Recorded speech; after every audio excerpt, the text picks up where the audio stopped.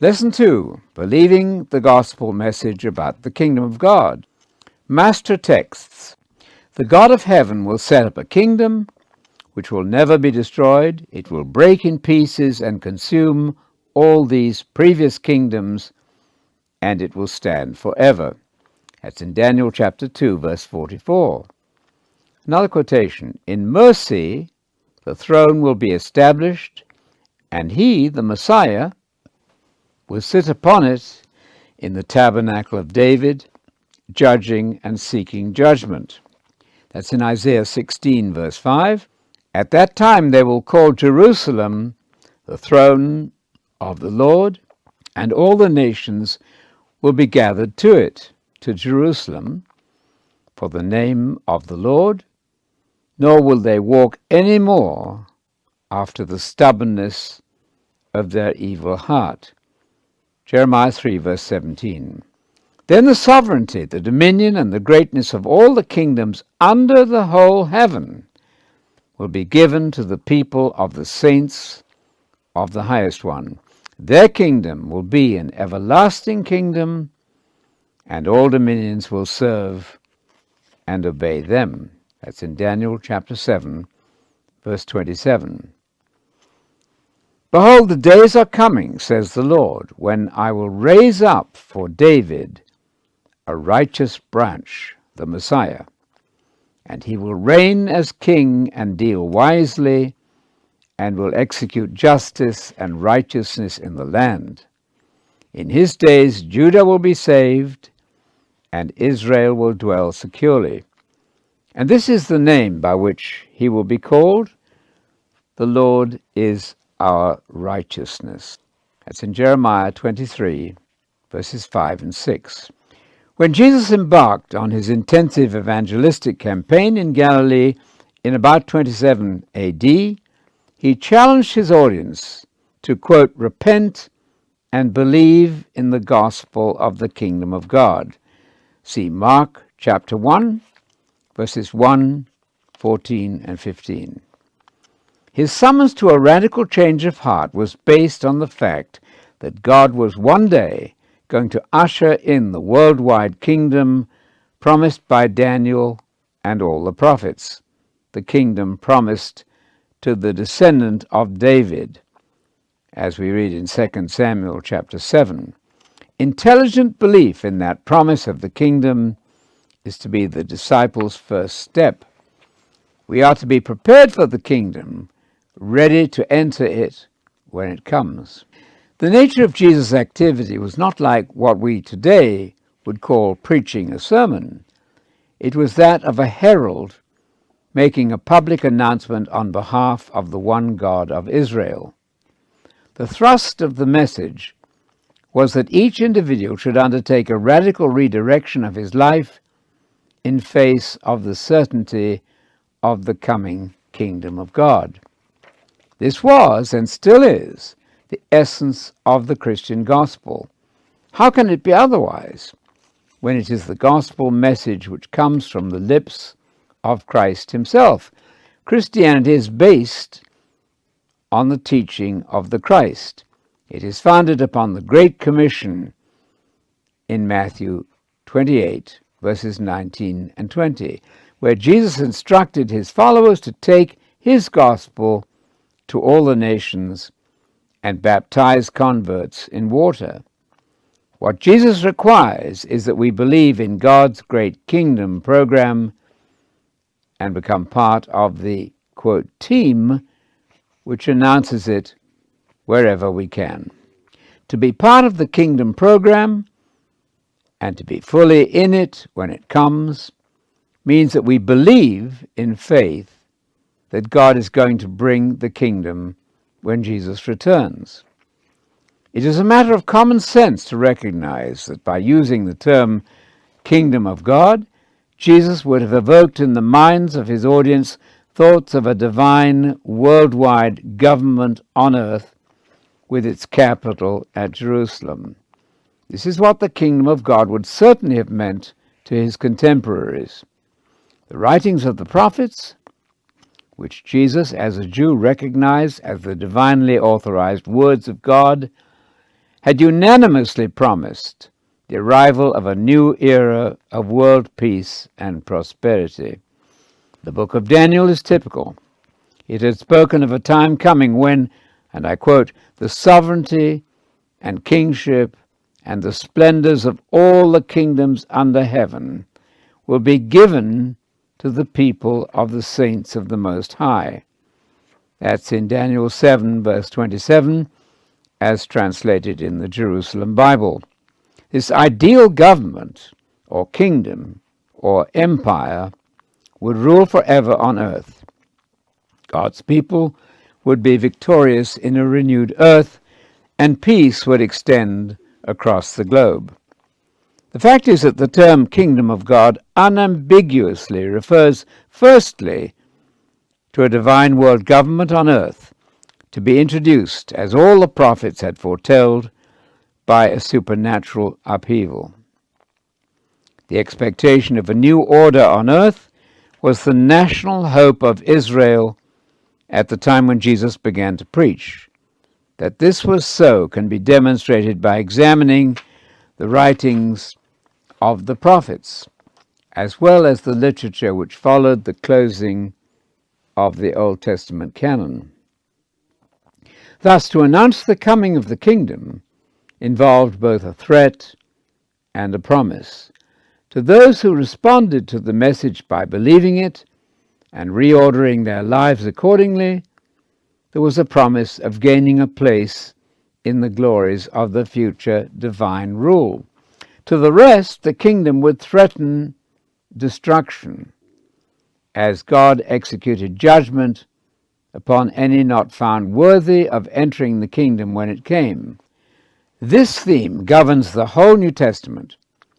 Jesus promised two destinies: entrance into the kingdom for those who obey Jesus, and destruction for those who refuse his gospel of the kingdom message. This theme underlies the whole New Testament from Matthew to Revelation. The Christianity of Jesus was not meant to become obsolete after Jesus left the earth. His half-brother Jude urged people, even at the end of the first century, that they should urgently, quote, "contend for the faith once and for all delivered to God's holy people." You find that in Jude, verse 3. Barriers to believing the gospel. The association of the kingdom of God with a spectacular divine intervention leading to the establishment of a new world order has proven to be an embarrassment to much of the theology of the past 1600 years. Various techniques have been employed to eliminate from Jesus' teaching this central notion of the kingdom of God as a real government to be imposed upon our world. However, the vision of the prophets, which Jesus came to confirm, as we read in Romans 15, verse 8, is unmistakably clear, and there's ample evidence in the New Testament to show that Jesus shared with his contemporaries the hope for an actual, quote, exterior or concrete kingdom in which he and his followers would enjoy positions of authority. What, for example, could be more explicit than the Saviour's promise to the faithful Christians? I quote, "To those who prove victorious and keep working for me until the end, I will give the authority over the pagans, which I myself have been given by my Father, to rule them with an iron scepter and shatter them like earthenware. Those who prove victorious I will allow to share my throne, just as I was victorious myself and took my place with my Father on his throne." That's a quotation from Revelation chapter 2, verse 26, chapter 3, verse 21, as translated by the Jerusalem Bible.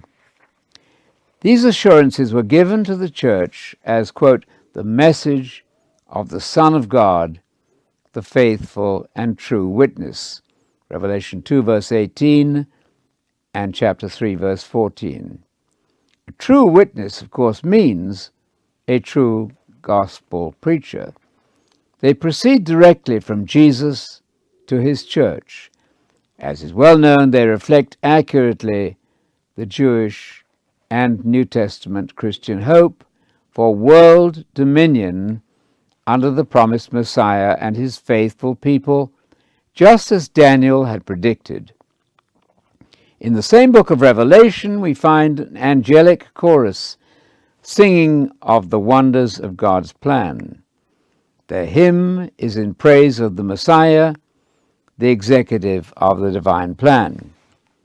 I quote, "You are worthy to take the scroll and break the seals of it, because you were sacrificed, and with your blood you bought men for God from every race, language, people, and nation, and made them a line of kings and priests to serve our God and rule the world." That's Revelation 5, verse 9 and 10, as translated by the Jerusalem Bible. The tendency to want to collapse these plain statements and render them less, quote, offensive is widespread, but it must be consciously overcome. In order to make Jesus more, quote, religious and less political, many have tried to think only of a present, quote, reign of the church, or a reign of Christ, quote, in the heart. But this is evidently not what these kingdom texts say.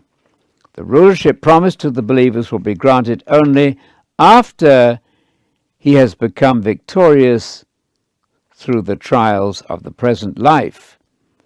The believer will share the kingdom with Jesus at the future resurrection, just as Jesus gained his position of authority on the Father's throne only at his resurrection.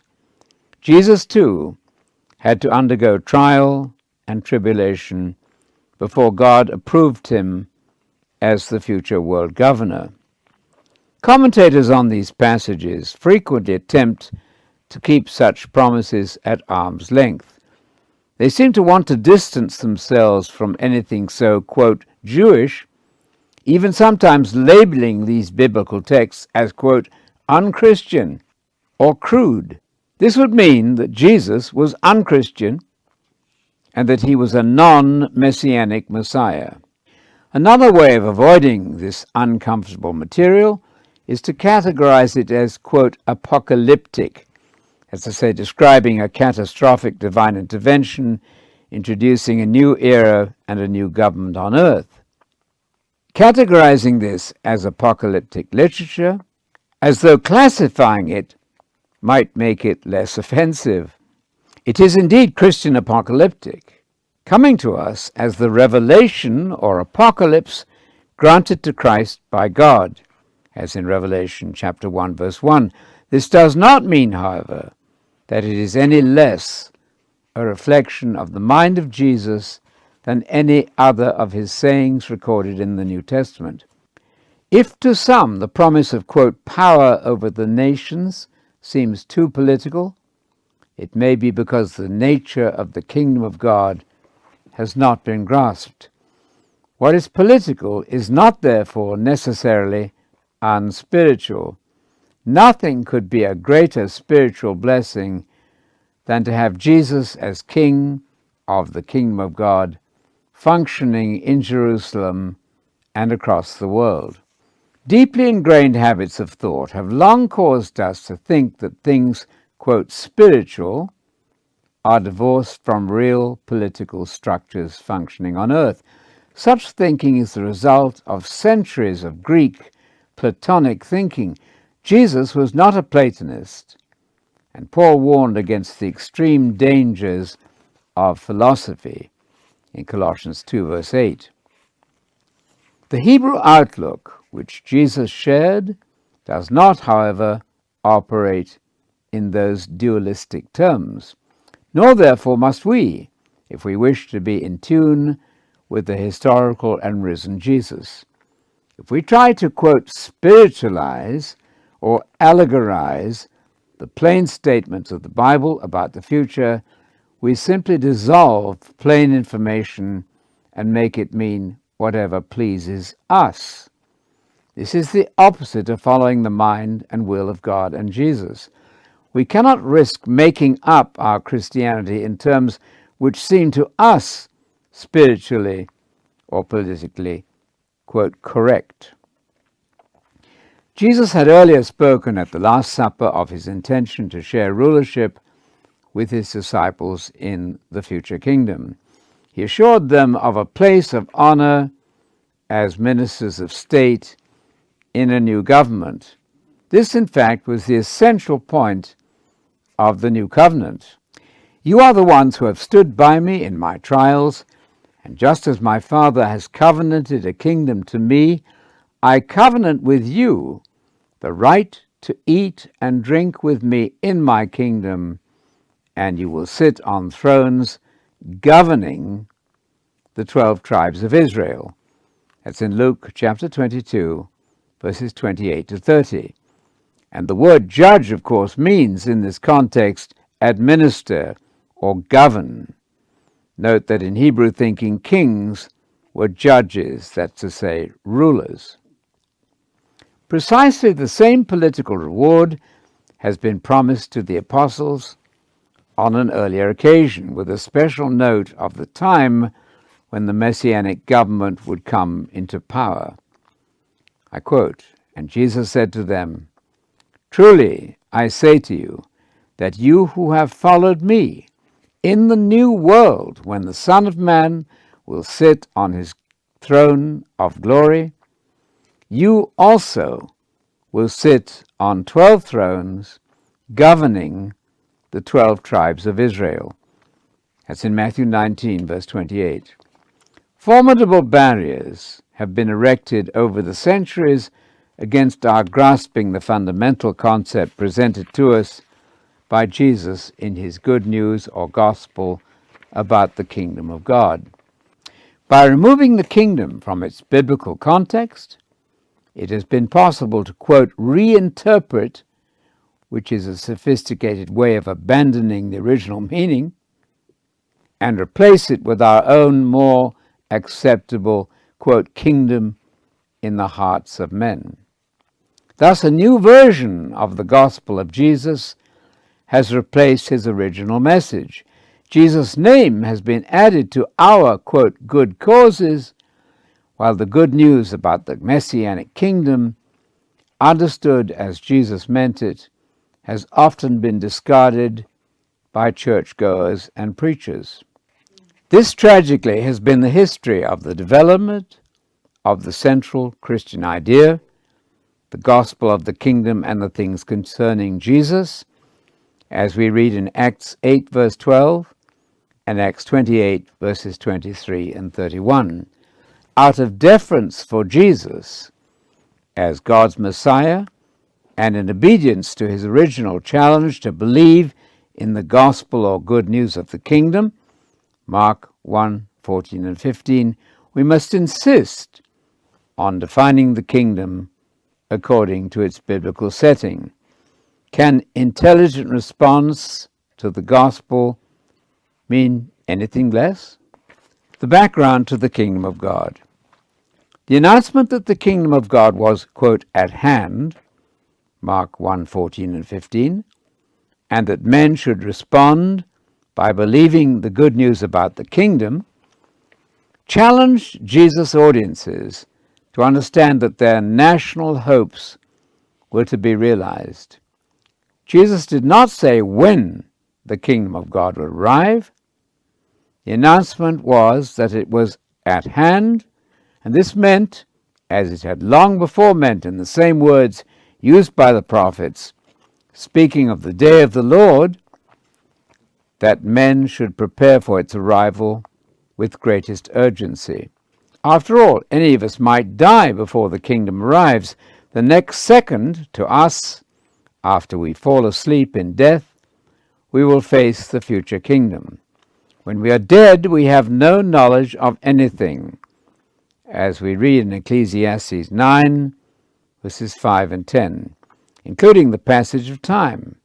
We will awake from the sleep of death at the time of the future resurrection, as we read in Daniel 12, verse 2, and 1 Corinthians 15, verse 23. The concept of the kingdom of God had a rich history in the recorded messages of the prophets of Israel, whose work Jesus expresses said, "He came not to destroy." Matthew 5, verse 17. The announcement of the kingdom by Jesus would call attention to the certain fulfillment of those predictions. The establishment on earth of a divine government presided over by the ideal King of Israel, the Messiah.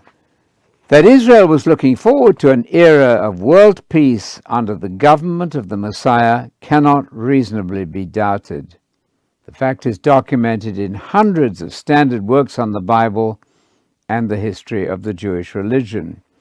An expert on the literature of the prophets states what is clear to any who has read their writings. I quote, "For many centuries the Jews had believed that someday, in the not distant future, their God, the creator of the universe, would manifest himself and glorify his name and his people Israel in the sight of all mankind." This is the essential substance of the Messianic hope. In view of this hope, the attitude of the early Christians can be stated as follows. Quote, "Their minds were always filled with a sense of expectancy, a sense of an impending judgment and change of tremendous import, in which Jesus would occupy a central and conspicuous position in the capacity of Messiah, and they, as his chosen disciples, would share in his glory." That's from H.G. Hamilton's book, The People of God. Needless to say, the Christians' hopes were directed towards the return of Jesus in power and glory to inaugurate the great era of his kingdom. Another Old Testament scholar notes that the prophet Daniel, and I quote, equates the coming kingdom with the golden age and envisages it as being established here on earth as the final phase of history. That's from D.S. Russell's book, Apocalyptic, Ancient and Modern. The kingdom would mean a restructuring of human society under a divine government operating in a renewed earth. One has only to glance at the subject headings given by the translators of the Jerusalem Bible to catch the flavor of the Old Testament background to Jesus' proclamation of the kingdom of God. In the writings of the great prophet Isaiah, we learn of an era of, quote, everlasting peace, Isaiah 2, verses 1 to 4, a future restoration, Isaiah 4, verses 4 to 6, the coming of the virtuous king, Isaiah 33, verses 17 to 24, the liberation of Israel, Isaiah 43, verses 1 to 7, and the glorious resurrection of Jerusalem, Isaiah chapter 60. In Jeremiah we read of, quote, Zion in the Messianic age, Jeremiah 3, 14 to 18, the conversion of the nations, Jeremiah 16, verses 19 to 21, the future king, Jeremiah 23, verses 1 to 8, promises of the recovery of the northern kingdom of Israel in Jeremiah 30, a promise of restoration for Judah in Jeremiah 31, verses 23 to 26, Jerusalem magnificently rebuilt in Jeremiah 31, verses 38 to 40, and finally the institutions of the future in Jeremiah 33, verses 14 to 26. Ezekiel gives us a description of, quote, Judah and Israel in one kingdom, Ezekiel 37, verses 15 to 28.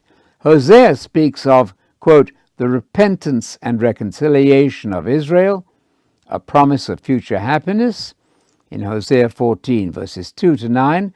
Joel foresees, quote, the glorious future of Israel in Joel 4, verses 18 to 21. Amos writes warmly about, quote, prospects of restoration and idyllic prosperity in Amos 9, verses 11 to 15. Obadiah describes the political triumph of the kingdom of God in Obadiah, verse 21. Compare with that Micah chapter 4, 1 to 5. And finally, Zechariah provides a vivid picture of, quote, messianic salvation, Zechariah 8, 1 to 17, the Messiah in Zechariah 9, verses 9 to 10, and the restoration of Israel in Zechariah 9, verses 11 to 17. He concludes with a description of, quote, the splendor of Jerusalem, Zechariah 14, verses 1 to 21. No one who has pondered this stirring vision of the future can possibly miss its point. With one accord, the prophets of Israel proclaimed that there is coming on earth an era of peace and permanent security for all nations under the supervision of God's chosen agent, the promised Son of David. What Irving Zeitlin writes of Isaiah summarizes the Jewish hope of God's kingdom on earth. The prophet looks forward to the end of this era and to ushering in the new era wherein arrogance, oppression, war, and idolatry will all vanish together. Only after Israel has been cleansed of her haughtiness will she truly become God's people and carry his word to the other nations. For out of Zion will go forth the law and the word of the Lord from Jerusalem. That's a quotation from Zeitlin's book, Ancient Judaism. A distinguished Oxford professor of the Old Testament noted in his commentary on Daniel that Isaiah and Micah picture the Messianic age as beginning immediately after the troubles were past, to which their nation was exposed at the hands of, quote, the Assyrian. As we read in Isaiah 11, verses 1 to 10, see also verses 28 to 34, and Isaiah 30, verses 19 to 26. See also verse 31, and chapter 31, verse 7, and 32, verses 1 to 8. Also then Isaiah 31, verse 8, and Micah 5, verses 4 to 7. We learn here the identity of the future final enemy of Israel, namely the Assyrian. We must here register our protest against the extraordinary idea that this vision of the future was fulfilled during the historical ministry of Jesus, or before, or since. It should be obvious to all that the nations have not beaten their swords into farm instruments, and that Jesus, as King Messiah, has not yet visibly taken up his position as ruler of the nations on the restored throne of David. See Luke 1, verse 32 and 33. When did Jesus ever in the past deliver Israel from the Assyrian? See Micah chapter 5, verses 5 to 7. Micah presents a prophecy for the future. The promise of good things to come. The prophet's forecast of a future golden age is so essential to our understanding of the Christian gospel that we must examine the words of the prophets in detail. When Jesus commanded repentance and belief in the good news about the kingdom of God, as in Mark chapter 1, verses 14 and 15, his message contained far more than the promise of forgiveness of personal sins. He demanded belief in the God of history and intelligent faith in his plan destined to find its climax in the establishment of the kingdom of God on earth. We are commanded to, quote, repent, that is, change our entire outlook, and believe the good news of the kingdom. Believe, that is, in the plan that God is working out for the benefit of us as individuals and for the world through Jesus.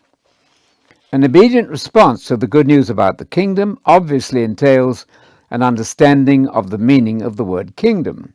One cannot believe good news about something which one does not understand. What then is this good news?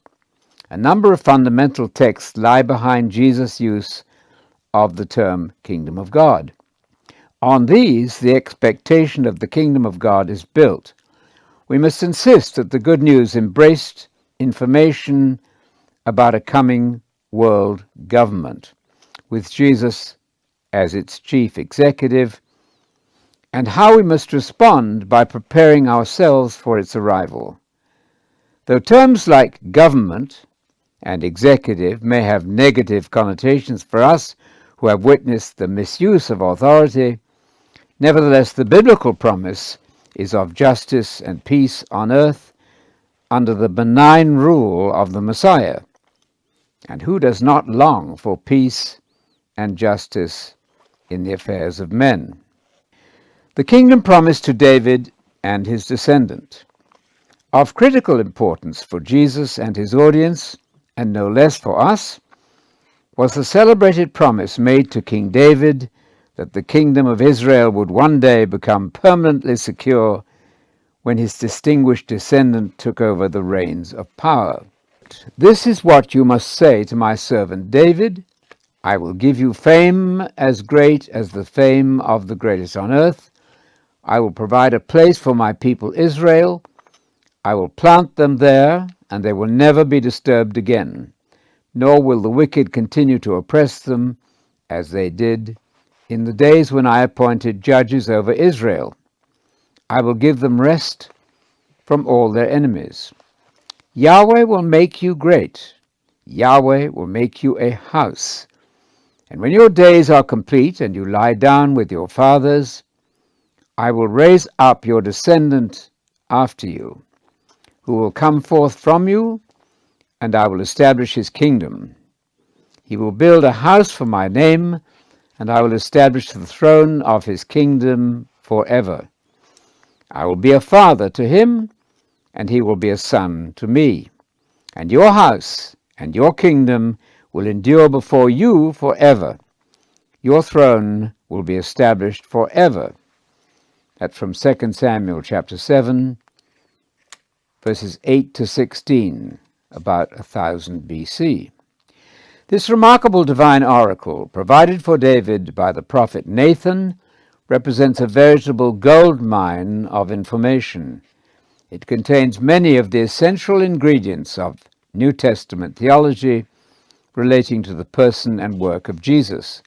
It is indispensable as a guide to Jesus' good news message about the kingdom of God. It's important for us to know how the Jewish people had understood this promise of national glory to be realized in the promised Messiah and his kingdom.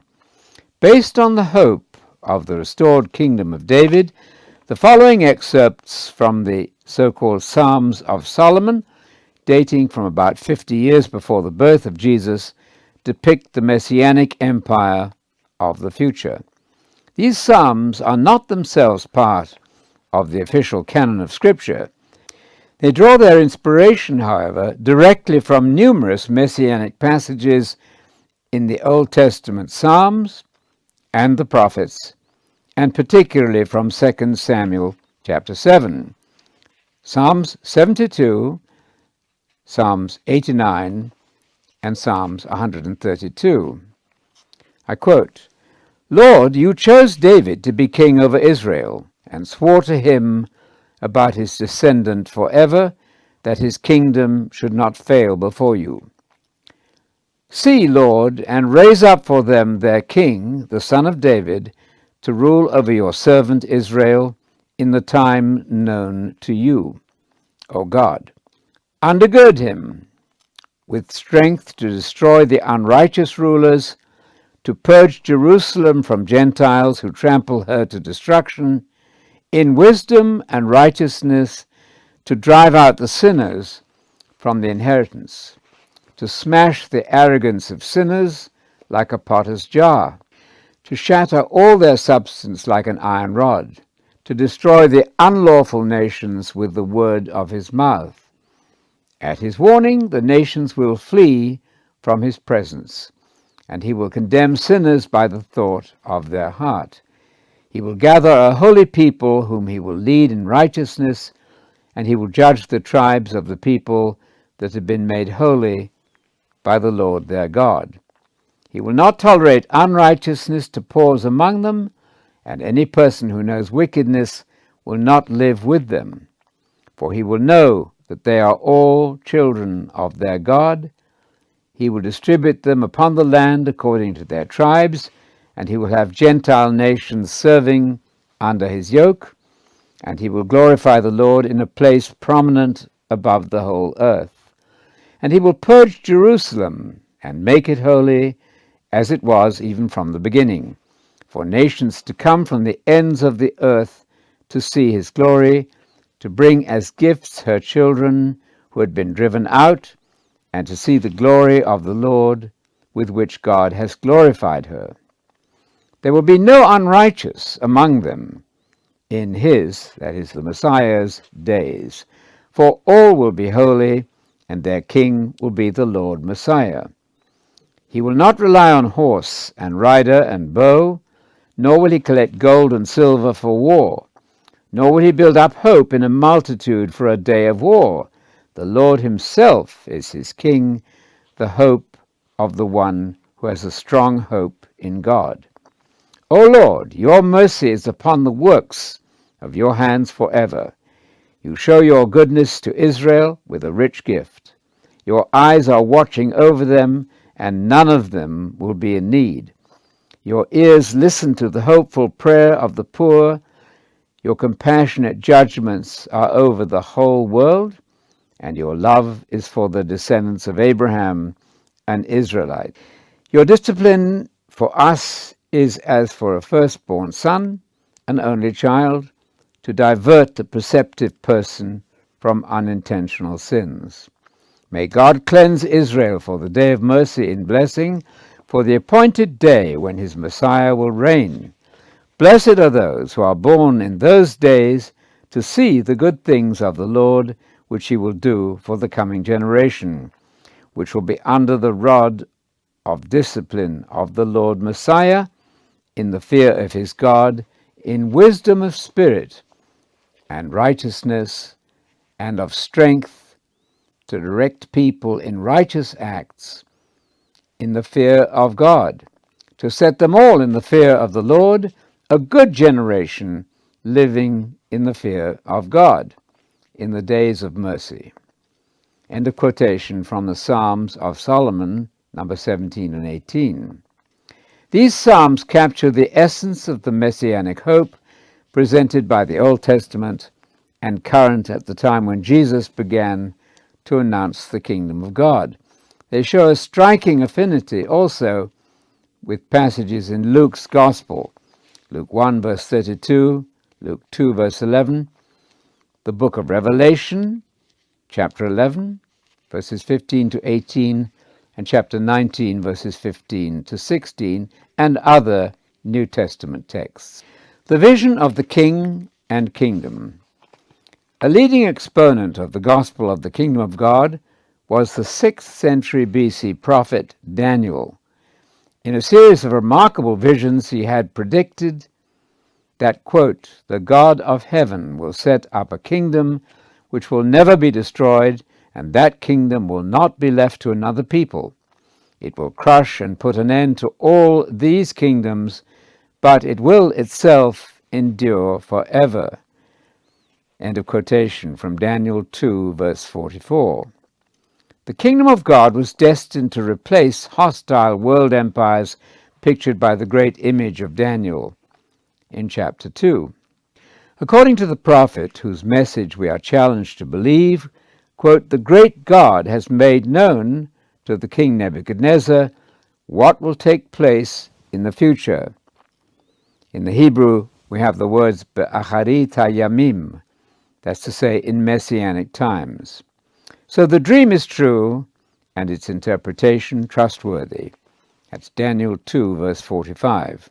Along with the promise of the kingdom goes the assurance that it will be ruled by the Son of Man, Jesus' favorite title for himself, but including his followers who make up the body of Christ, whose, quote, dominion is an everlasting dominion which will not pass away, and his kingdom is one which will not be destroyed. You'll find that in Daniel chapter 7, verse 14. The right to rule was to be conferred on the Son of Man, assisted by his saints, Daniel 7, verse 27, to whom would be given, quote, dominion, glory, and a kingdom, that all peoples, nations, and men of every language might serve them. Daniel 7, verse 27. See the Revised Standard Version. The bright future is nowhere more vividly depicted than in the words of the prophet Isaiah. His vision is of, and I quote, days to come, when the mountain of the temple of Yahweh will tower above the mountains and be lifted higher than the hills. All the nations will stream to it. People without number will come to it, and they will say, come, let us go up to the mountain of Yahweh, to the temple of the God of Jacob, that he may teach us his ways, so that we may walk in his paths, since the law will go out from Zion, and the oracle of Yahweh from Jerusalem. He will wield authority over the nations and adjudicate between many peoples. These will hammer their swords into plowshares, their spears into sickles. Nation will not lift sword against nation. There will be no more training for war. O house of Jacob, come, let us walk in the light of Yahweh. That's from Isaiah chapter 2, verses 1 to 5. Translation from the Jerusalem Bible. When that new age dawns, and I quote, those who are left of Zion and remain in Jerusalem will be called holy, and those left in Jerusalem noted down for survival. That's from Isaiah chapter 4, verse 3. Following the cleansing of the temple area, when, quote, the Lord has washed away the filth of the daughter of Zion and cleansed Jerusalem of the blood shed in her, Isaiah chapter 4, verse 4, and I quote again, Yahweh will come and rest on the whole stretch of Mount Zion and on those who are gathered there, a cloud by day and smoke, and by night the brightness of a flaring fire. For over all the glory of Yahweh will be a canopy and a tent to give shade by day from the heat, refuge and shelter from the storm and the rain. The miraculous nature of the predicted kingdom is matched by the supernatural conception of the Messiah. I quote, the maiden will be with child and will give birth to a son whom she shall call Emmanuel. Isaiah 7, verse 14. Matthew sees in the miraculous conception of Jesus the ultimate fulfillment of the oracle delivered by Isaiah 700 years earlier. Of Mary's miraculous pregnancy, he reports simply that, quote, all this took place to fulfill the words spoken by the Lord through the prophet. You'll find that in Matthew 1, verse 22. Quote, the one begotten, meaning brought into existence in her, in Mary that is from the Holy Spirit. Matthew 1, verse 20. Inseparable from the greatness of the future kingdom is the majesty of the promised king. I quote, for there's a child born to us, a son given to us, and dominion is laid on his shoulders, and this is the name they give him, Wonder Counselor, Mighty God, which means, according to the standard Hebrew lexicon, Divine Hero. The Messiah was to reflect the very glory of God, his Father. Luke 1, verse 35, gives the basis of this father-son relationship. For there's a child born to us, a son given to us, and dominion is laid on his shoulders. And this is the name they give him, Wonder Counselor, Divine Hero, Father of the coming age. So the Greek version of the Hebrew text reads. Prince of Peace. Wide is his dominion, in a peace that has no end, for the throne of David and for his royal power, which he establishes and makes secure in justice and integrity from this time onward and forever. The jealous love of Yahweh, Sabaoth, that's to say the Lord of the armies of heaven, will do this. You read that in Isaiah chapter 9, verses 6 and 7. When the promised national hero of Israel appears, further words of Isaiah find fulfillment. I quote, A shoot springs up from the stock of Jesse, a scion thrusts from his roots. On him the Spirit of Yahweh rests, a spirit of wisdom and insight, a spirit of counsel and power, a spirit of knowledge and of the fear of Yahweh. The fear of Yahweh is his breath. He does not judge by appearances. He gives no verdict on hearsay, but judges the wretched with integrity, and with equity gives a verdict for the poor of the land. His word is a rod that strikes the ruthless. His sentences bring death to the wicked. Integrity is the loincloth around his waist, faithfulness the belt about his hips. That's in Isaiah chapter 11, verses 1 to 5. Under the just rule of the future king, even nature will reflect a corresponding harmony. I quote, The wolf lies down with the lamb, the panther lies down with the kid. Calf and cub feed together with a little boy to lead them. The cow and the bear make friends, their young lie down together. The lion eats straw like an ox, the infant plays over the cobra's hole, into the viper's lair the young child puts his hand. They do not hurt, nor harm, on all my holy mountain, for the country is filled with the knowledge of Yahweh as the waters swell the sea. That's from Isaiah chapter 11, verses 6 to 9. As in Daniel's vision, the peaceful kingdom will be established on the ruins of former evil governments. I quote, Once the oppression is over, and the destroyer is no more, and those now trampling the country underfoot have gone away, the throne will be made secure in gentleness, and on it there will sit in all fidelity, within the tent of David, a judge, careful for justice and eager for integrity. That's in Isaiah chapter 16, verse 5. The triumph of the kingdom will mean the banishment of all hostile forces. I quote, That day Yahweh will punish above the armies of the sky, below the kings of the earth, and they will be herded together, shut up in a dungeon, confined in a prison, and after long years punished. That's a quotation from Isaiah chapter 24, verses 21 and 22. At that point, the glorious kingdom will appear. I quote, The moon will hide her face, the sun will be ashamed, for Yahweh Sabaoth, that's to say the Lord of the armies of heaven, will be king on Mount Zion in Jerusalem. Quotation from Isaiah chapter 24, verse 23. The time will come for the fulfillment of God's great plan for the earth. I quote, Behold, a king will reign righteously, and princes will rule justly. And each will be like a refuge from the wind and a shelter from the storm. like streams of water in a dry country, like the shade of a huge rock in a parched land. That's Isaiah chapter 32, verses 1 and 2.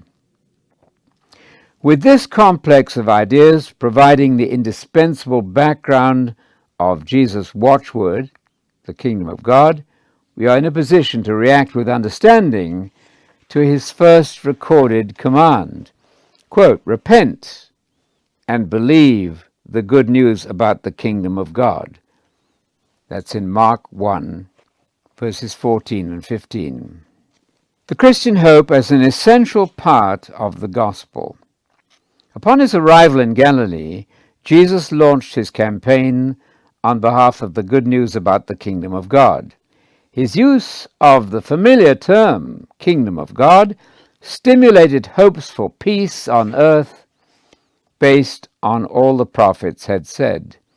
Jesus presented himself as the ultimate, quote, theocrat, the one who for the first time could guarantee world peace and prosperity.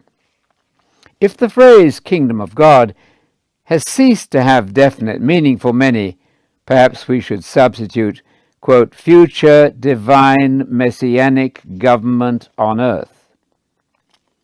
We should substitute that phrase, for this is the concept underlying the entire mission of Jesus. The idea does not originate with Jesus. Rather, he came, quote, to confirm the promises given to the fathers.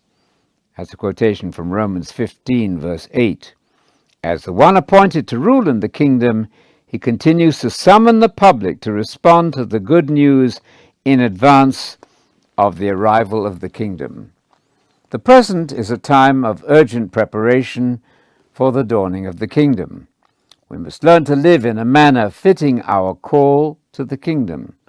The invitation to respond intelligently to the good news continues to go out as the church faithfully obeys her commission to, quote, proclaim this good news about the kingdom in the whole world. Matthew 24, verse 14. When the world has been fairly warned, the end of the age will come. Matthew 24, verse 14. Only then will the new age of the divine kingdom on earth be introduced. In a world saturated with gospels, so-called, claiming the name of Christ, it is urgently necessary to insist on the fact that the genuine Christian gospel, the one proclaimed by Jesus himself, is the gospel of the kingdom. Our Christian documents yield that fact above all others. Jesus came into Galilee proclaiming the gospel of God and saying, the time is fulfilled and the kingdom of God is at hand. Repent and believe the gospel. That's in Mark chapter 1, verses 14 and 15. Another quotation. I must proclaim the good news of the kingdom of God. That is the reason for which I was sent. That's a quotation from Luke chapter 4, verse 43. This gospel of the kingdom will be proclaimed throughout the world. Matthew 24, verse 14. The same gospel yesterday, today, until the kingdom comes. Theology, so-called, has devised a number of techniques for avoiding the obvious. Strangely, as we saw in Lesson 1, it has dropped the all-important phrase gospel of the kingdom. It has substituted a gospel which speaks only of the death and resurrection of Jesus and not of his kingdom.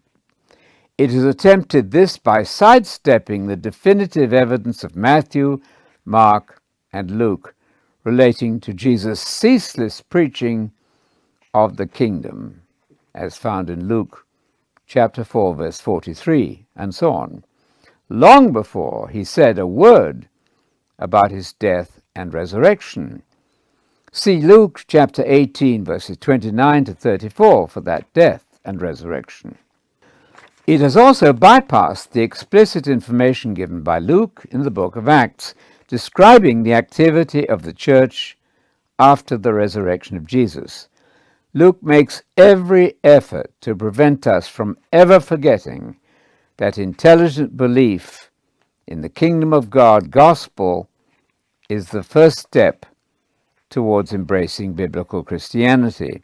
I quote, "When they believed Philip, as he proclaimed the good news about the kingdom of God and the name of Jesus Christ, they were being baptized, both men and women."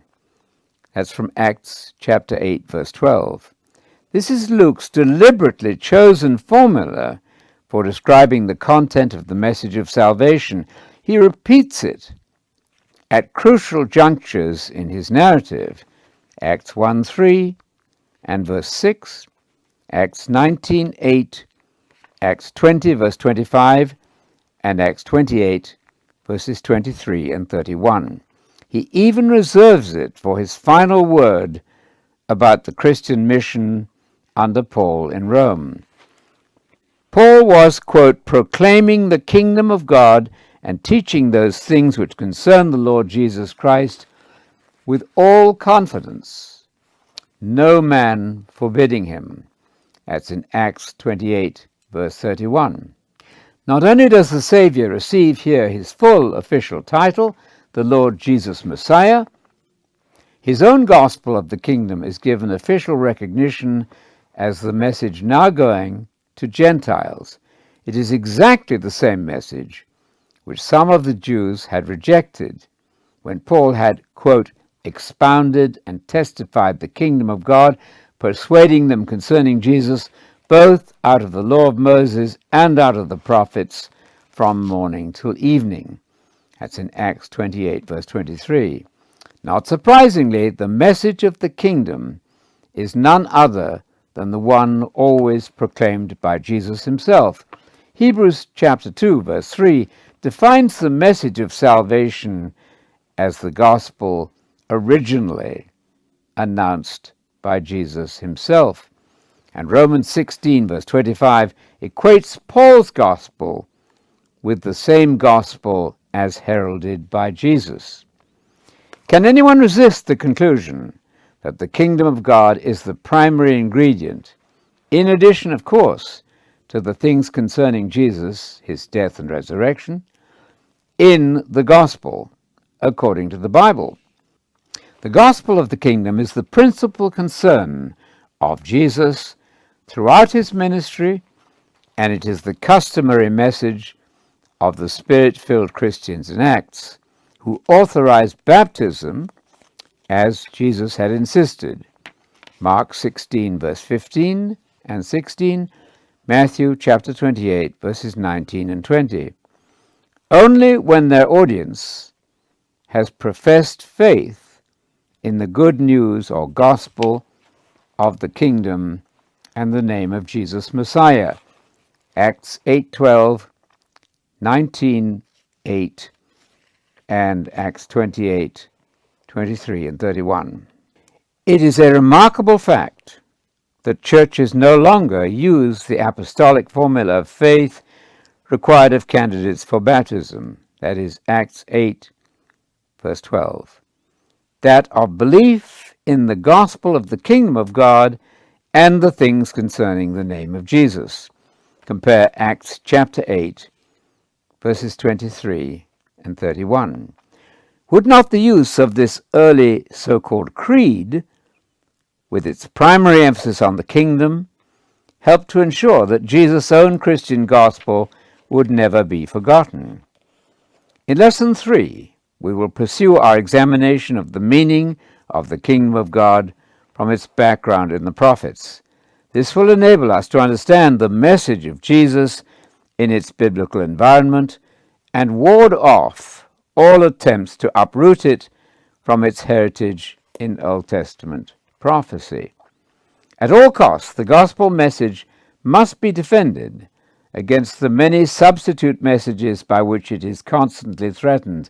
The gospel of Jesus is certainly not the gospel of consumerism, nor is it the gospel of heaven as a place for disembodied souls.